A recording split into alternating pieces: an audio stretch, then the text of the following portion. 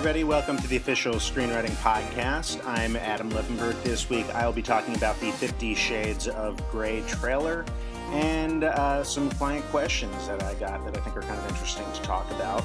Also, I wanted to first start off by saying that often people think that I'm somehow completely driven in terms of looking at material that's only action, thriller. There's a lot of drama writers out there, and they've often been hesitant to hire me because they say, oh, I think of you as somebody who does only super commercial stuff, and I don't write commercial. The element that I've sort of gotten in touch with, or I've been thinking about over the last couple days, is that when it comes to drama, a lot of times writers think of it in terms of, well, I prefer character-based storylines. And I don't like that distinction, or to think that there's that much of a distinction, because as you know, I've often said that if somebody can write a great drama, they can also write a great thriller. They can also write a great horror movie. And often it's the writers who understand what character screenwriting is about that succeed across a variety of genres. But here's what I've actually gotten in touch with. What I've realized is that drama is not just about characters. It's not just about people. It's not just about humanity. It's really about cultural conflict. And that is the difference between a drama that's boring and a drama that becomes interesting and entertaining. Drama is about exploring cultures in a few different ways. Often it's about exploring a restrained, uptight system that stifles individuality and personal expression. So we have a character either going into the military or fighting against suburbia, or mental hospitals are a place where many movies are set, because these are extremely tight, rigid systems, and we will have a hero who fights against that system and reveals the ridiculousness of the arbitrary rules that this system has in place. But also, when you think about drama, it's also about culture in terms of just place and time. That's why so many great dramas are set in the South, because the South is traditionally a place that is culturally behind the times. And as a result of that, we have characters who are often stuck in the past. And what we'll do is we'll often bring a character home, and often that character has been to the big city, or they've been living in a more metropolitan area and now have to deal with the more restrained and often antiquated values of their relatives. Moving on to viewer questions, two questions that I found kind of interesting. So somebody writes me, this sounds like a presumptuous question, but I'm curious. Some advice has been given that a large agency like CAA could easily lose fledgling writers in favor of established talent. I can see how this would happen. The advice would be that a boutique agency would stick closer to the writer. Of course, if you land a large one, that's a huge achievement. I asked a question and follow-up, and then he wrote, let's say an agent from CAA offers to represent someone on his first sale. He has several other scripts. He clearly has enough talent to get the attention. Of course, he'd be thrilled, but in terms of his career, I'm wondering if he'd get the same response and attention, or if he'd get lost in the shuffle, as opposed to going to a smaller agency where there'd be less competition with higher-profile clients. This is sort of a fantasy question and argument. If I had to choose between a huge agency and a small agency, what should I do? You know, in my book, I often pointed out the ridiculousness of a movie like Unfaithful, where Diane Lane is stuck, this poor woman is stuck trying to decide between Richard Gere and Olivier Martinez. It's a ridiculous premise. It's a fantasy premise. Most unrepresented writers don't have a choice as to who represents them. There's often not a situation where different agencies are fighting over an unrepresented writer. I remember that I had a friend who was a manager who sold a script, and then the agencies were all meeting with the writer and sort of fighting over him because he had just sold a screenplay to a major studio. But that was a case where he was already represented. He just only had management and was looking for an agency. So I don't believe that these scenarios ever happen. If they do, my advice would probably be to go with the bigger agency. Smaller agencies always say, oh, we give more individualized attention. And if there's a huge writing assignment, you know, which writer do you think they're going to put up for the job? I would say if there's a huge writing assignment, if you're a smaller client at a big agency, there's rarely a situation where it's like they say to all the agencies, okay, you can only put one client up, and CAA puts up their big client, and then a smaller agency will put up their biggest client. you're always probably going to be smaller than the biggest client at your agency, and that's a good thing. You want other people who are working so that you can work with them, and your agency can put you together with them. So I just don't buy this particular scenario. It's a fantasy scenario, and you rarely have a writer who actually gets to choose between the representation that's available to them. That only happens after you've established some credibility. And then if you're a formerly big writer who's trying to look at new agencies because you just feel that you need that change, then maybe there will be some competition for you. Or if you sold a script to a studio and you don't have an agent yet, then there will be some competition for you. It just doesn't work out the other way around. Next question is from Lisa, who asked me about who asks about writer's block. And what do you do when you're stuck on a script? And the fast answer is you shouldn't be stuck on a script. Because if you're stuck in terms of what happens next, then you didn't do enough work going in. You didn't do the blueprint. You would never start building a building without doing a blueprint. And it is a horrible misservice to writers to suggest that they should just find where the story takes them. No. That's what novel writers do. Novel writers have a lot of freedoms that screenwriters don't, because screenwriting is about architecture. And if you're a writer who's truly, truly stuck, then you just didn't do enough work beforehand. You didn't plan out your story. The only stuck that you should be is, how do I make this scene interesting? How do I create conflict in this scene?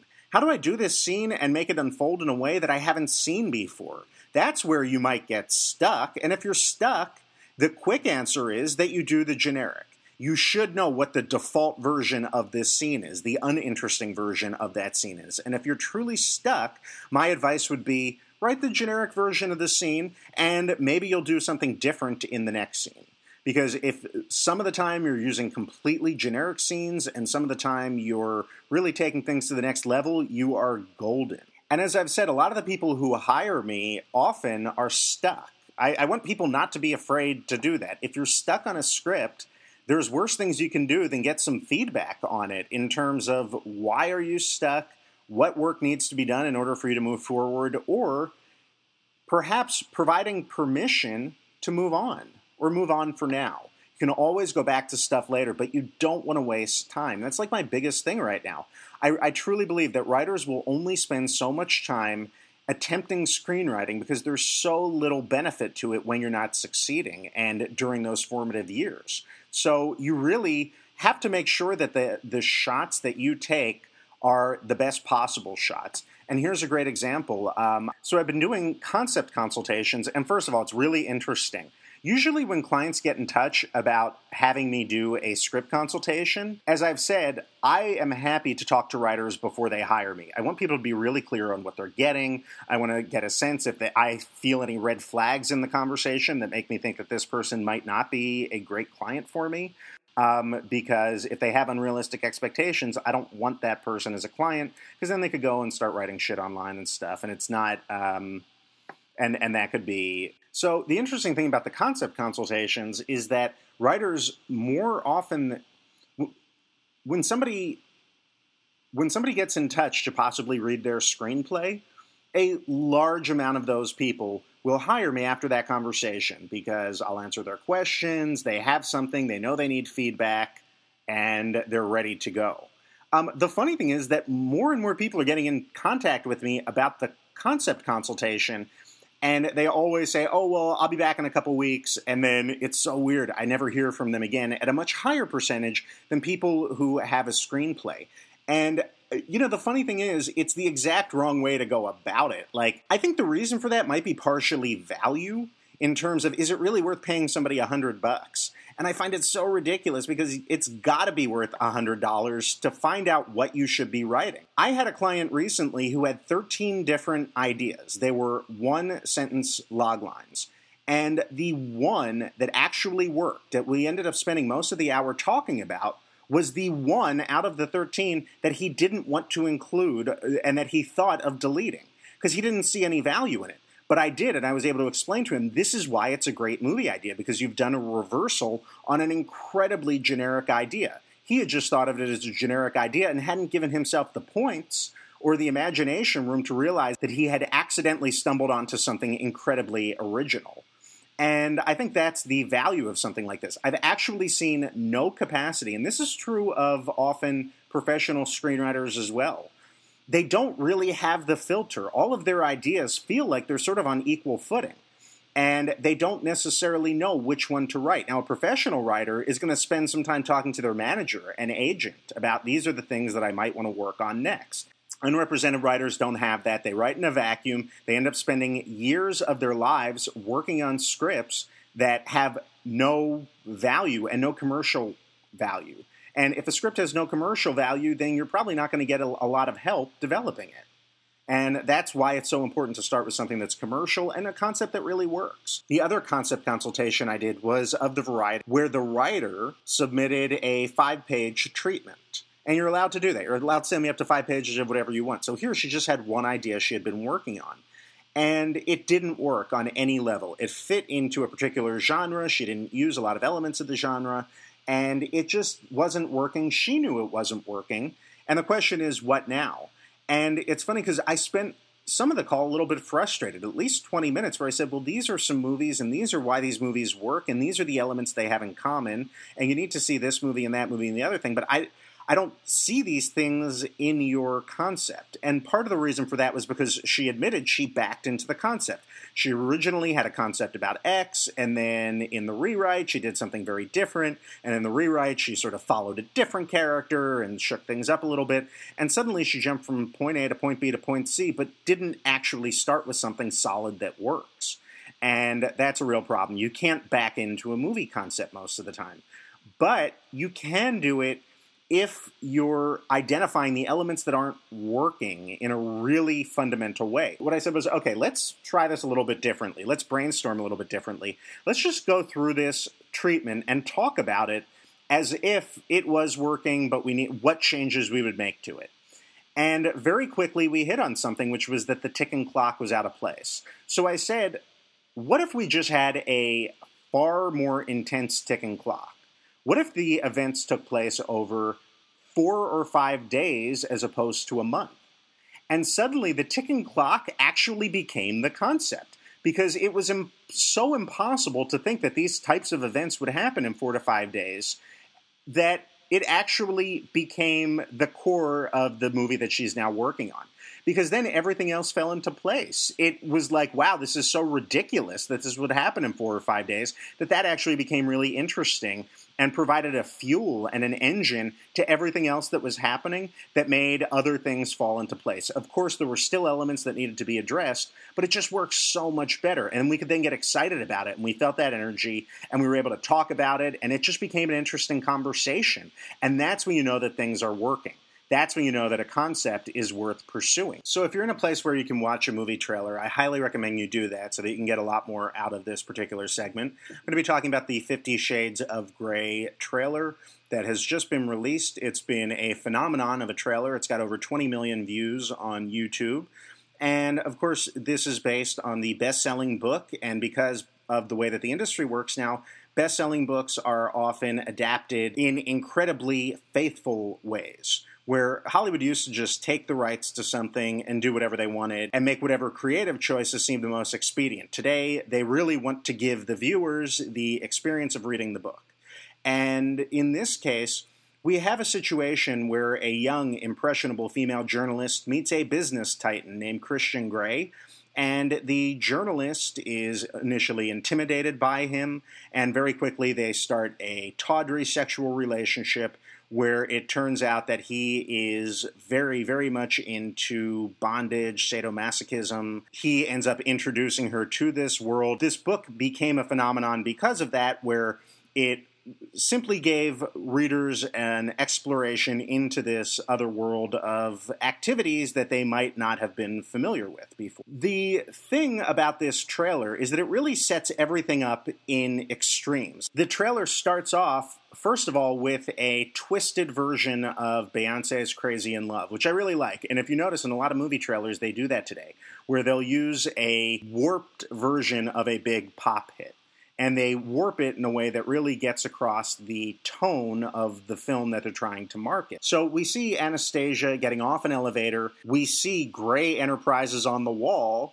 and we find out that she is there to interview him. Now, some of these elements come across really well because of performance and in terms of hairstyle and costume design, but we see that she's frumpy. We see that she's got a beautiful face, a nice body, but she's essentially very frumpy. Her hair is kind of messy. She's wearing an ill-fitting sweater, and she's very unsure of herself, which is the exact opposite of what Christian Grey is. Christian Grey is a business titan whose name is on the wall, by the way. It says Grey Enterprises. He's not just a very successful businessman, he's a titan, and he's incredibly young. It represents a different level of success by having his name on the wall. So the thing I want to talk about very specifically is that we see all of the trappings of success. And if you're writing something, especially where you're dealing with a character who's incredibly successful, or I would suggest a character who's incredibly anything, a character who really embodies something, you're going to want to make a list of all of the cool shit and all of the cool toys that this character has. So it was a creative decision to have Christian Grey working for Grey Enterprises because it made it his company. It's a creative decision to have a sharply dressed assistant walking Anastasia into his office. You know, somebody didn't just point, a secretary didn't just point from behind the desk and say, go in. No, we're going to be led into the office. And that's something that exists when you're dealing with incredibly high-powered people. The office itself has an incredible view. That's a decision. His apartment, we see in the trailer, has an incredible view with a piano. That's a really big thing to have a piano in an apartment. And we also see the trappings of success in terms of the fact that very quickly we see that he has a helicopter. We see him riding in a limo. We see them at a nice dinner party inside of a very, very expensive-looking apartment. And then we see them in a glider that he's flying himself.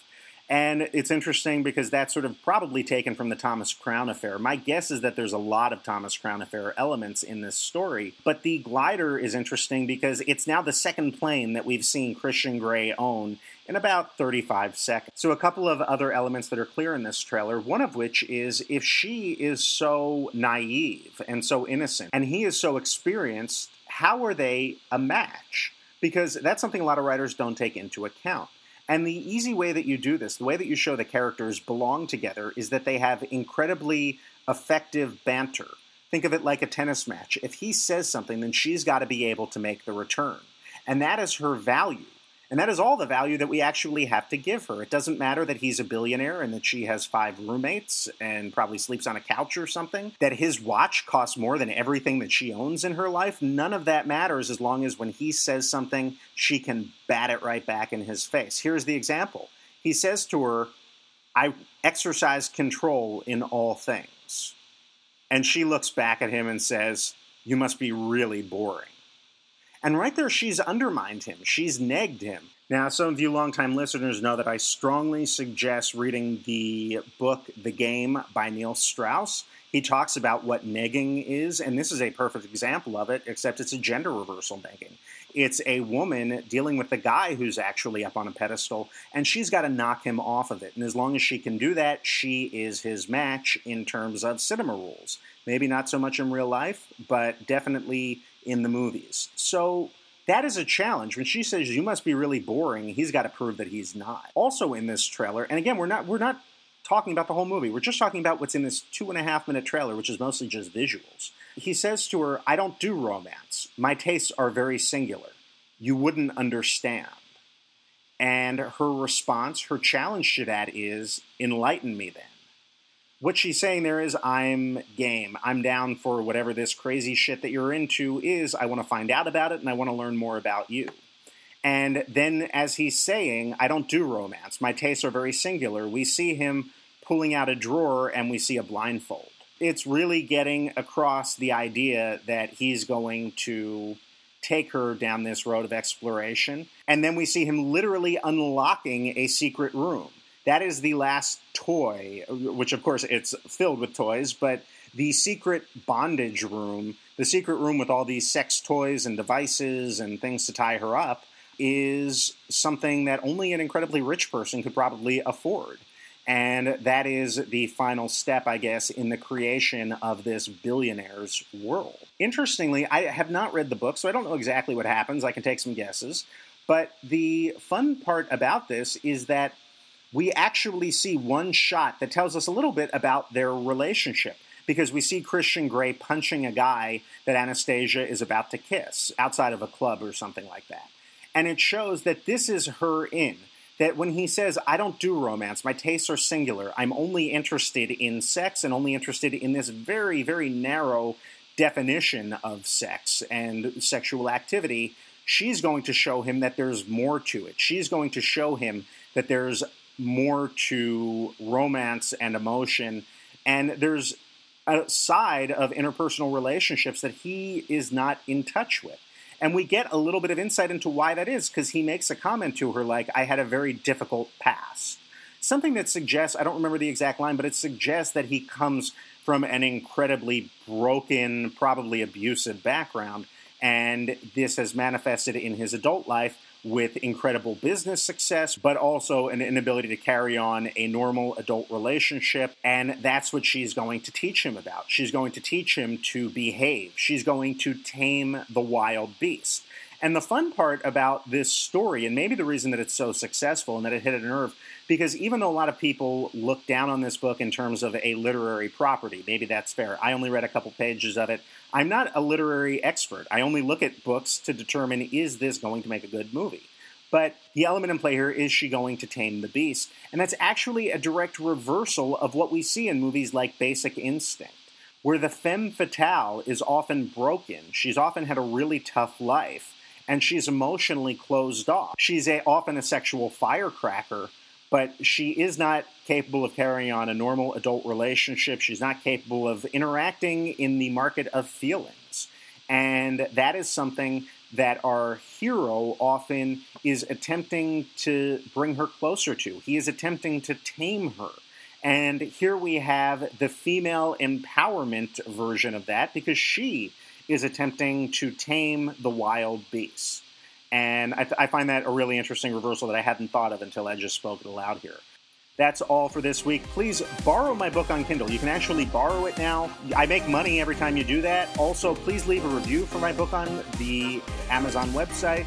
You can hire me to read your script or to do a consultation at officialscreenwriting.com, where you can also sign up for my mailing list. Highly recommend that. At my website, I also have some film analyses that I'm writing, but not necessarily talking about on the podcast. And, of course, email me with any questions at thestarterscreenplay@gmail.com. I'm Adam Levenberg. Thanks for listening.